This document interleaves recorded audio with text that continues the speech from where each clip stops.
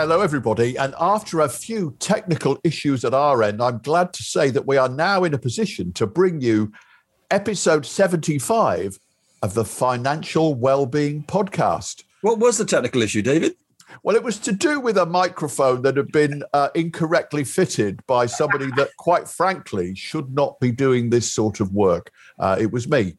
I bought myself a new headset and a new microphone because I felt that the richness and gravitas of my voice was not coming across properly with the slightly tinny one I had before.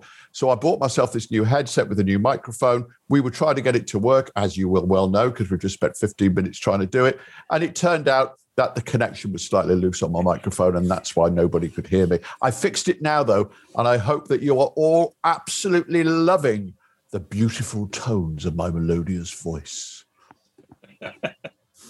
Right, there's a conversation stopper. Okay, so having said all of that, we are here to talk about all matters financial well-being. And with me are two people who've been doing it for as long as I have. Well, one of us hasn't quite, actually, but there's certainly one person that has. Chris Budd. Chris, tell us about yourself. Thank you, David. I think I'm right in saying that it's 5 years since we started doing this podcast, isn't it? Crikey, it is. We met in my house, actually, for the very first one, and then we had to give up on that because my dog insisted on snoring all the way through. My dog, bless her, is getting on a little bit now. And yes, she still snores, but she's fortunately snoring in another room. So I wrote the Financial Wellbeing book, founded an institute called the Initiative for Financial Wellbeing. But the main thing I want to be plugging is that new book of mine, The Vanishing Point. I've got a new novel out. Oh, you have indeed. Yes. How's that going? Well, I've had 3 reviews, and they've been very positive. It's very early days. It's, you know, David, because you had your book out recently. In fact, you've got your audio book out at the moment, haven't you? Exactly, yes. Mine's just come out in an audio version, which I recorded myself. And as we were comparing notes the other day, you know, trying to get your novel out there is not always easy, but, you know, it's fun. Well, I'm glad I've got yours on my to-read list, Chris. It may well take me a while to get there, but certainly I'm looking forward to reading that. Just a quick question. When you did the audio reading for your audiobook, did you use those headphones and was it plugged in properly? No, I actually went to a professional studio where people knew what they were doing. Right, okay. Anyway, that's enough of us and our literary endeavours. Who else have we got with us today? Tom Morris. Hi, everyone. Can you remember Richard and Judy's book club? I can indeed, yes. Yeah, I just had I didn't watch it, so I'm assuming this is exactly what it was like, just two people waffling on about books. But as someone who doesn't particularly read much, I switched off for a second there. So I'm joking. And congratulations, both of you. Writing a novel is no mean feat. Yeah, anyway, yes, director and chartered financial planner over Ovation Finance, where we try and apply all of this theory around financial well-being. And I think we're going to dive into some of that today.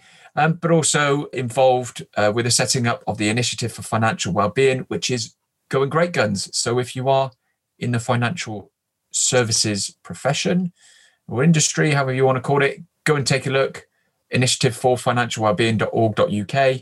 We'd love to see you there and talk more about this particular topic. Excellent. Well, I think that Tomo has perhaps deliberately, perhaps inadvertently, given us a little insight into what we might be talking about today. Chris, would you like to elucidate? Nothing will give me greater pleasure. Today, David, we are going to bring together lots that we've been discussing by giving listeners a financial wellbeing audit that they might wish to take themselves through.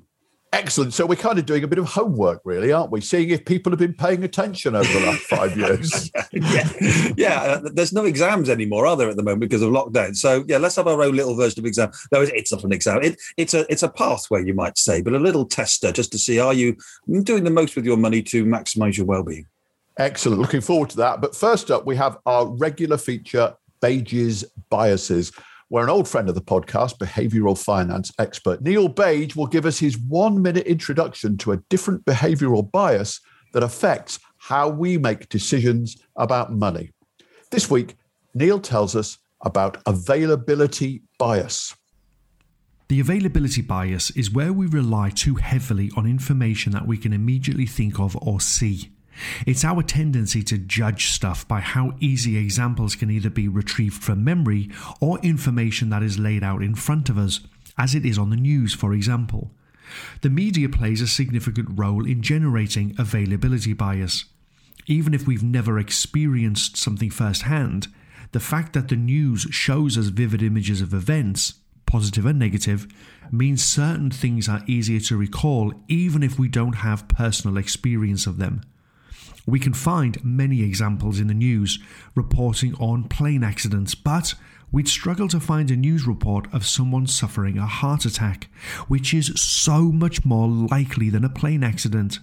Or we can find examples in the news reporting on a person who has just had a massive lottery win, but you'll never find an article about a person who worked hard, saved into their pension from the age of 25, and is living a very happy and financially stable retirement. Fascinating stuff, that. So I think the message from that, kiddies, is don't believe everything you read in the papers. And certainly don't make decisions and take action based upon what you believe. And social media, obviously, as well. Tomo, what does availability bias mean in financial planning terms, do you reckon? I would say when it comes to things that we know a lot about already, we tend to be quite focused on it. For example, people understand the idea of cash and the idea of savings in a bank account.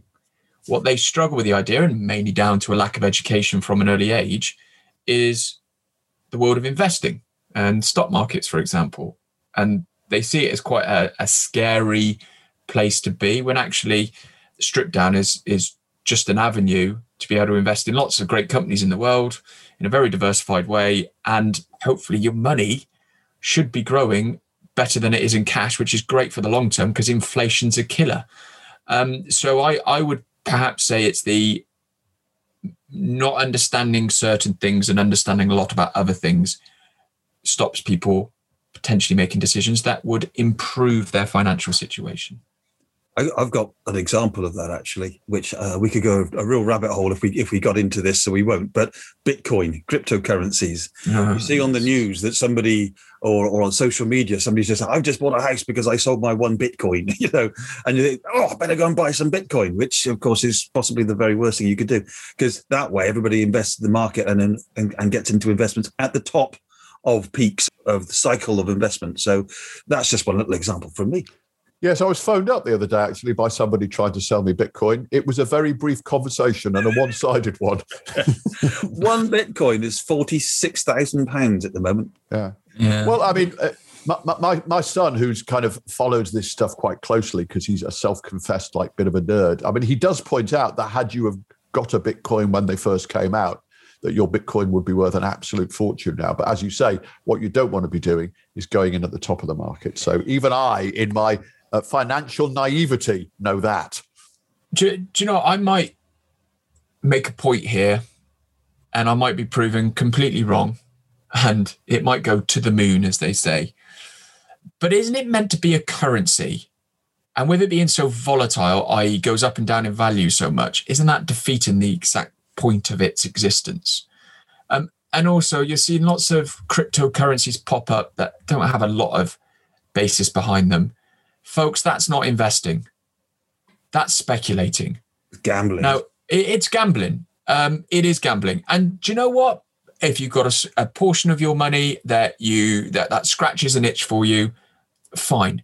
But don't think that replaces a well thought out, boring, diversified investment portfolio that you put in each month, see it grow for the long term. That's going to give you your financial freedom in the future, is by doing that rather than punting on what some form of cryptocurrency is going to do. Because quite frankly, it doesn't produce an income. Its value is only worth what somebody else says it's worth. And I can't help but feel it feels like tulip mania back in the old the Dutch example in the 1600s. But anyway, I could be proven completely wrong. It could go to the moon. It could be worth £1 million of Bitcoin, but just beware. You get your fingers burnt. And that, folks, is why Tom Morris is a chartered financial planner. Exactly. If I was to encapsulate the almost 5 years of Tom Morris's contributions to this podcast, I would say that's right up there with some of the best advice that we've ever had. Maybe we should do that. Tomo's highlights, a highlights reel of Tom. You know, like American shows, they sometimes, after about 5 series, you have a clips show. Maybe we should have a Tom Morris clips show. You know what? That sounds awful for the listeners, so let's not. I think we just jumped the shark there anyway. Yeah, I think so. Would you mind if I make a little plug for Neil? We're introducing some of his biases and then talking around the subject. But he does actually have his own podcast out now. And I thought it's worthwhile pointing the direction where he goes into a little bit more detail on this. And it's called Bite Size Behavior Podcast. So I think you can find it in all your relevant podcast apps, whatever you want to call them. Brilliant. And perhaps we could put that in the show notes as well, if anybody wants that. There you go. That. All right, then. Okay, that's great. So let's move on now to the next of our regular features before we start doing our homework, which is, of course, Tight Ass Tomo, as you know, where Tom Morris, our master of meanness, comes up with another brilliant tip about how we can save a little bit of money. But before we come on to the Supremo himself, Chris, have you got one this week? I do, yes. We have a chap who comes around for half a day a month to do a bit of gardening for us, a guy called Matt. And I was talking to him and I said, look, I've got this podcast recording and I wouldn't mind a tip and have a think. So he had a little thing. He came back to me, he said, I've got a good one for you. He said, look, save money on gardening. Because if you like looking at a nice garden but don't want to spend any time or money on it, just take down your fencing, put your seating at the edge of your garden, and then enjoy the lovely view provided by the neighbour's garden. He's doing himself out of a job there. Well, I thought that myself there. Shot himself in the foot a bit, didn't he? Yeah, right. I've got one, which is I am actually in the process of, we bought another house and are going to be moving half a mile up the road. So I've been ringing around, starting to get quotes from removal companies, and they just started to come in now. And as ever, there's a divergence of amounts. But it occurred to me that given that we're not going very far, rather than get a removal firm, I could just get my mates in the village to all sort of muck in. So, Chris, you've got quite a big car. So I was thinking maybe you could just put aside, probably won't get it done in a day, might take a week, perhaps to just shuttle up and down between my old house and my new house, which is just around the corner from your house, with a few boxes of stuff. Would that be all right? Yeah, not a problem. In fact, we could work on this because you're a very popular chap. Everybody likes David Lloyd. Let's get everybody to form a great big long line between your house and the new house, and we'll just like that the old fire buckets when putting out a fire. We'll just pass a box all the way up the road. Even better, Chris. I think you've solved my problem there now and saved me a couple of grand in the process, and saved me a week of work as well. No. You're going to be in the chain. You're an important part of it, Chris. Right, okay, so that's our slight silliness. Tomo, what have you got for us? This one was shared with me. It's not one that I'm going to use, I don't think, but this was shared with me by a fellow financial planner, somebody who's actually involved with the IFW, Emily Poole. And she said, "Hi, Tom, I have a tight-ass tip for you. My makeup is running a little bit low, and so I thought I would smear the camera lens on my laptop for a filter effect. Works a dream." Yeah, I'd have a little chuckle to that. It's not something us gents usually have to worry too much about. But yeah, there you go. A bit of a silly tip for you today. For you men who do wear makeup and for you ladies who do as well. Maybe that's why my microphone didn't work earlier. Maybe I was smearing makeup on it and it didn't work. Right, okay, let's move on now to the main thrust of today's debate. Chris, why don't you introduce our subject for today? Thank you, David. So regular listeners will remember that at the beginning of 2020, we started a new institute called the Initiative for Financial Wellbeing, or IFW for short. It's for financial advisors to learn about the research on happiness and how to apply it, as well as to meet other like-minded financial advice professionals. So one area we've developed with the IFW is an audit to help firms who want to market themselves as being experts in financial well-being. Now, it's interesting that you say market themselves as opposed to actually practicing financial well-being. Yeah, unfortunately, there are some firms who've been doing this purely for marketing purposes. There are some small firms, but also some very large, well-known advice firms who have put the words financial well-being into their marketing, but don't actually make the well-being of the client as a focus of their advice. They might not meet the client regularly, for example, or they only talk to the client about their investments or financial products. Well, that's marketing for you. Yeah, quite. So as a result, the IFW has developed this Financial Wellbeing Audit. It's a check on whether financial advice firms really do provide advice that aligns with known theory of financial well-being. In doing this, though, we also then give them a pathway for how they might develop their advice processes. So if you see a firm using the phrase financial well-being in their marketing and they are proudly displaying the IFW logo, it means they have submitted evidence to the IFW to prove they really do focus on the financial well-being of their clients. Okay, so what sort of things do you look at in this audit? Well, I thought we might go through some of the areas so that we can create a kind of personal financial well-being audit that listeners can go through themselves. They can do this with their own finances to see if they're doing all they can to maximise their own financial well-being. Yeah, and presumably any financial advisors that are listening can consider the audit for their own firm? Absolutely. And what would be really perfect, would it not, would be to have somebody from a firm that has passed the audit to join us in this discussion. Now, where could we possibly find one of those? Over here! It's a Smurf has suddenly come into the room. Tomo, has Ovation passed the audit by any chance? Well, I'm glad you asked. Yes, we have. We went through it a few months back now. I'll be quite honest about our experience. You can imagine we're steeped in this whole financial well-being stuff through this podcast, through myself and Chris, and we do an awful lot of this before this all kicked off. But I'll tell you what, it was, a rather challenging audit to go through. You really had to get your evidence together and really pull it together. And there was a couple of areas that, we put it for submission and we got some really positive feedback. I said, do you know what? There's a few areas you could tighten up on here and there. And it was purely evidencing the conversations we were having with clients. So clients could actually see it repeated back to themselves. A good example was, and we'll touch on it, I think later on, this idea of clients' motivations and what makes them happy. Are we linking what their budget is telling them to these clear motivations? And we were having these conversations, but it was like, actually, we really need to be shouting to clients about, do you know what? This part of your spending should be linked to this part of your life because it's really important to you. So yeah, some great stuff came from it, but yeah, it got us thinking about our processes and tightened up a few of them actually. So yeah, really positive experience. So Chris, what's the audit based on? I'm guessing you're going to be using the 5 pillars of financial well-being. Is that right? Yeah, absolutely. It's the 5 pillars form the basis of all that we do with financial well-being within the Financial Wellbeing book and also in the IFW. So Tomo, maybe you could remind everybody what they are.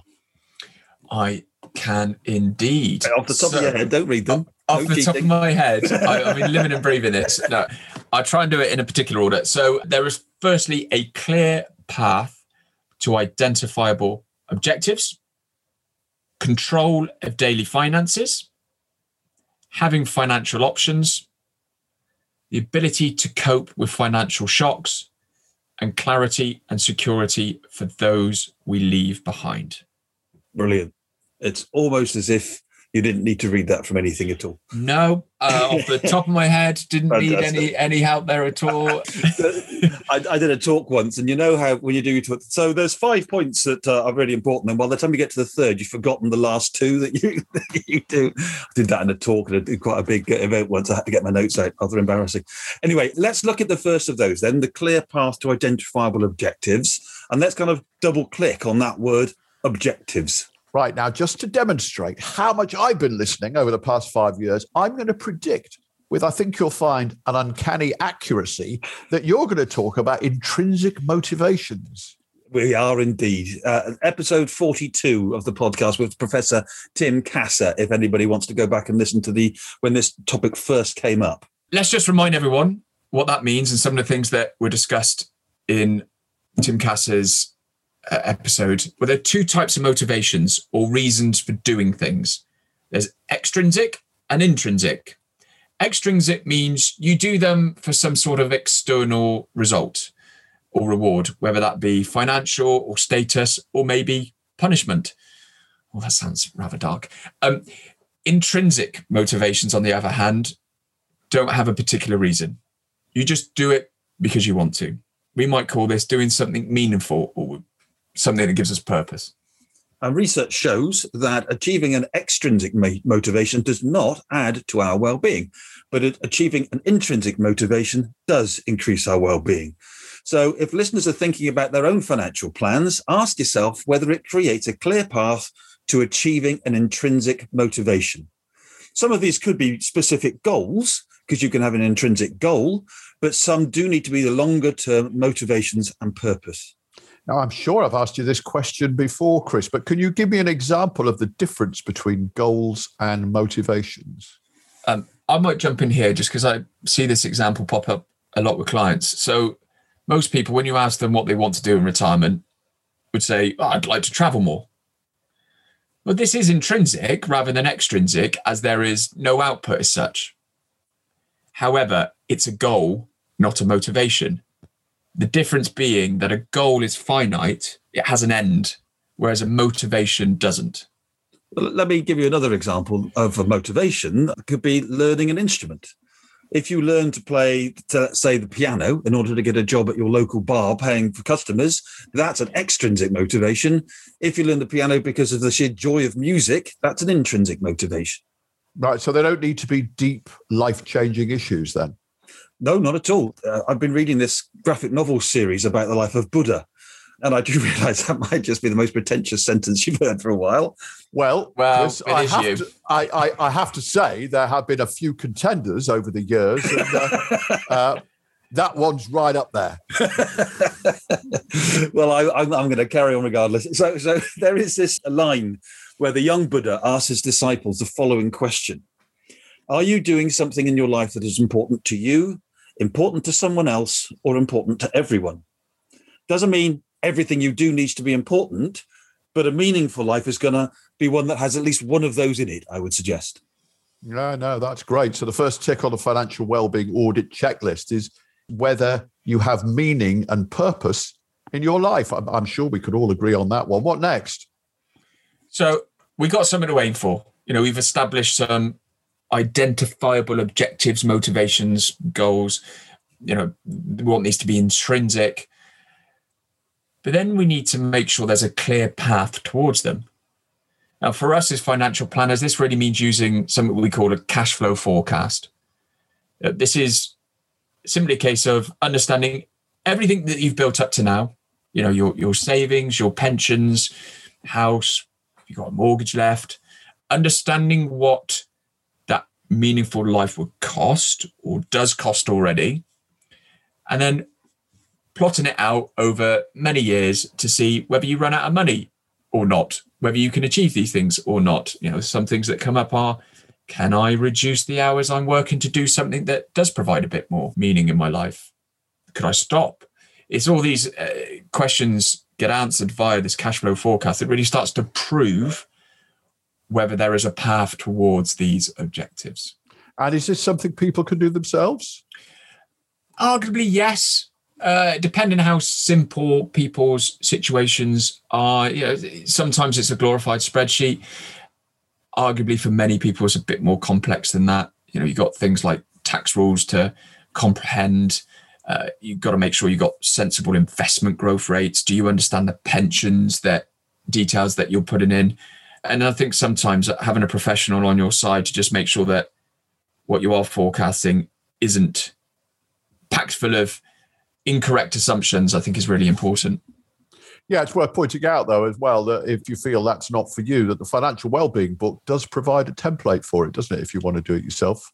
It does indeed. It does indeed. But I would seriously caveat that just make sure that the assumptions you're putting in are correct, because it only takes a small difference for it to make a huge difference over a 30-year time horizon. Just you're guessing a 1% more growth rate will make a huge difference to the overall results of this cash flow. Yeah, and from a client or customer's point of view, I can certainly back that one up. Having just gone through that process with you in the last few months, and we looked at various options about how things might develop in various scenarios. And it's very interesting how things play out differently or could play out differently in the future, depending on the information that you put in. So yes, on balance, I think that's very good advice. And do all financial advisors offer a cash flow forecast? How do I politely put this? The good ones do, yes. Can I just chip in with that one? I was talking with my other hat on. You guys know I do a lot of advice to businesses on succession planning and the employee ownership trust. And I was talking to one owner recently, and I asked him that question I always ask them, which is, how much do you need to sell your business for? Not how much is it worth, but how much do you need? And he said, well, I don't actually know. I said, well, do you have a financial advisor? He said, yes. I said, do they do a cash flow forecast for you? No. Well, I don't really think they have a proper financial advisor then, to be perfectly blunt, because if you're not helping people to make big decisions like that, then what is the point of your financial advice? Anyway, just climb off soapbox a second. Just to give a bit of an idea of what people would likely experience if they had a financial advisor, a planner using this cash flow forecasting technique is they will use sophisticated software that helps with a lot of that technicality that I talked about previously, to make sure that what you're seeing is a visual. It's very visual, which is easier for a lot of people to understand and see, and rather than numbers on a spreadsheet, but also a bit more trustworthy than perhaps a DIY spreadsheet. That's how I will finish that particular point. Amen to that. So look, we better crack on. Next on the list of the 5 pillars, we've got the ability to cope with financial shocks. Now, I can speak with a bit of personal experience on that. So a year ago, March 2020, we suddenly went into lockdown. I had 5 sources of self-employed income, which dried up overnight. And had I not have had some money put aside to deal with those financial shocks, I would have been in significant trouble. Well, it's almost as though you've got a financial planner making sure you've got those things in place. Indeed. Lovely. Bless him. Open goal, that one, wasn't it? Look, this is so true. Having some money sitting aside in cash, cash ISAs, or maybe even premium bonds. You never know. You might be that one who gets the £1 million win.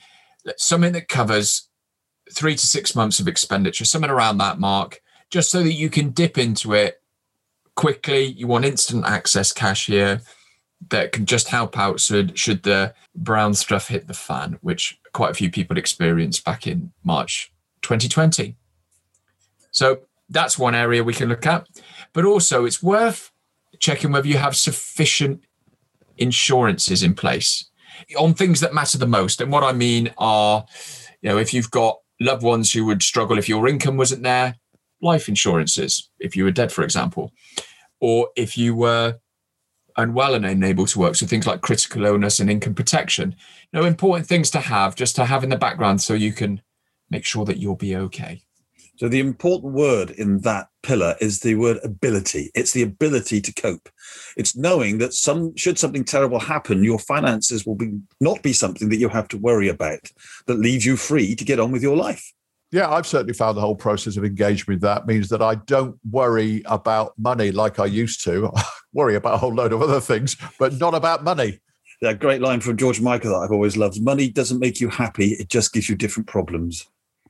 So the question to ask yourself here is, do I worry about how we would cope if something unexpected happens? And if the answer to that is yes in this audit, then it might be that this pillar of financial wellbeing needs a bit more thought. What's next, Tomo? Next, we have control of daily finances. Now, for many people who talk about financial well-being, this is the big one. In fact, for many, it's the only one really they talk about. But as you can see, there's 5 of these pillars, not one. Another word for this might be financial resilience. It's budgeting, knowing how much is coming in and knowing how much is going out. So you can see quite a core pillar that needs to be worked out and understood. I think we should get one myth out of the way, though. It doesn't mean being free of debt. Debt can be a good thing. For example, it enables us to own houses. So the key question to ask yourself on this one is whether you have used your income in a way that brings you well-being. Can I just jump in here just to clarify debt? There's a difference between your secured debt, which is your mortgages, and your unsecured debt, which is your high interest rate paying credit card. So I think you meant things like mortgages and absolutely. With that comment, Chris. Yeah, thank you, Tomo. Let's go straight on to the 4th of the 5 pillars, if that's all right, just having financial options in life. Now, there are 2 ways of looking at this. We might ask ourselves whether we have accumulated sufficient wealth to do the things we want to do. But another way of looking at it could be by identifying those intrinsic motivations and then coming to realize that maybe we don't need as much money as we thought we did. Okay. Another angle, if I may, I keep jumping in, so apologies, is those self-limiting beliefs. Are we comparing what we think will make us happy with others who are wealthier than us. So we comparing ourselves, keeping up with the Joneses, that sort of thing. Just by identifying what brings meaning to our lives may give us more financial options because we're not trying to compare ourselves to somebody else. Yeah, but how do we identify our own self-limiting beliefs? It sounds like the sort of thing that's just built into us, and therefore it's not going to be easy for us to take a step out, look back in at ourselves and identify them.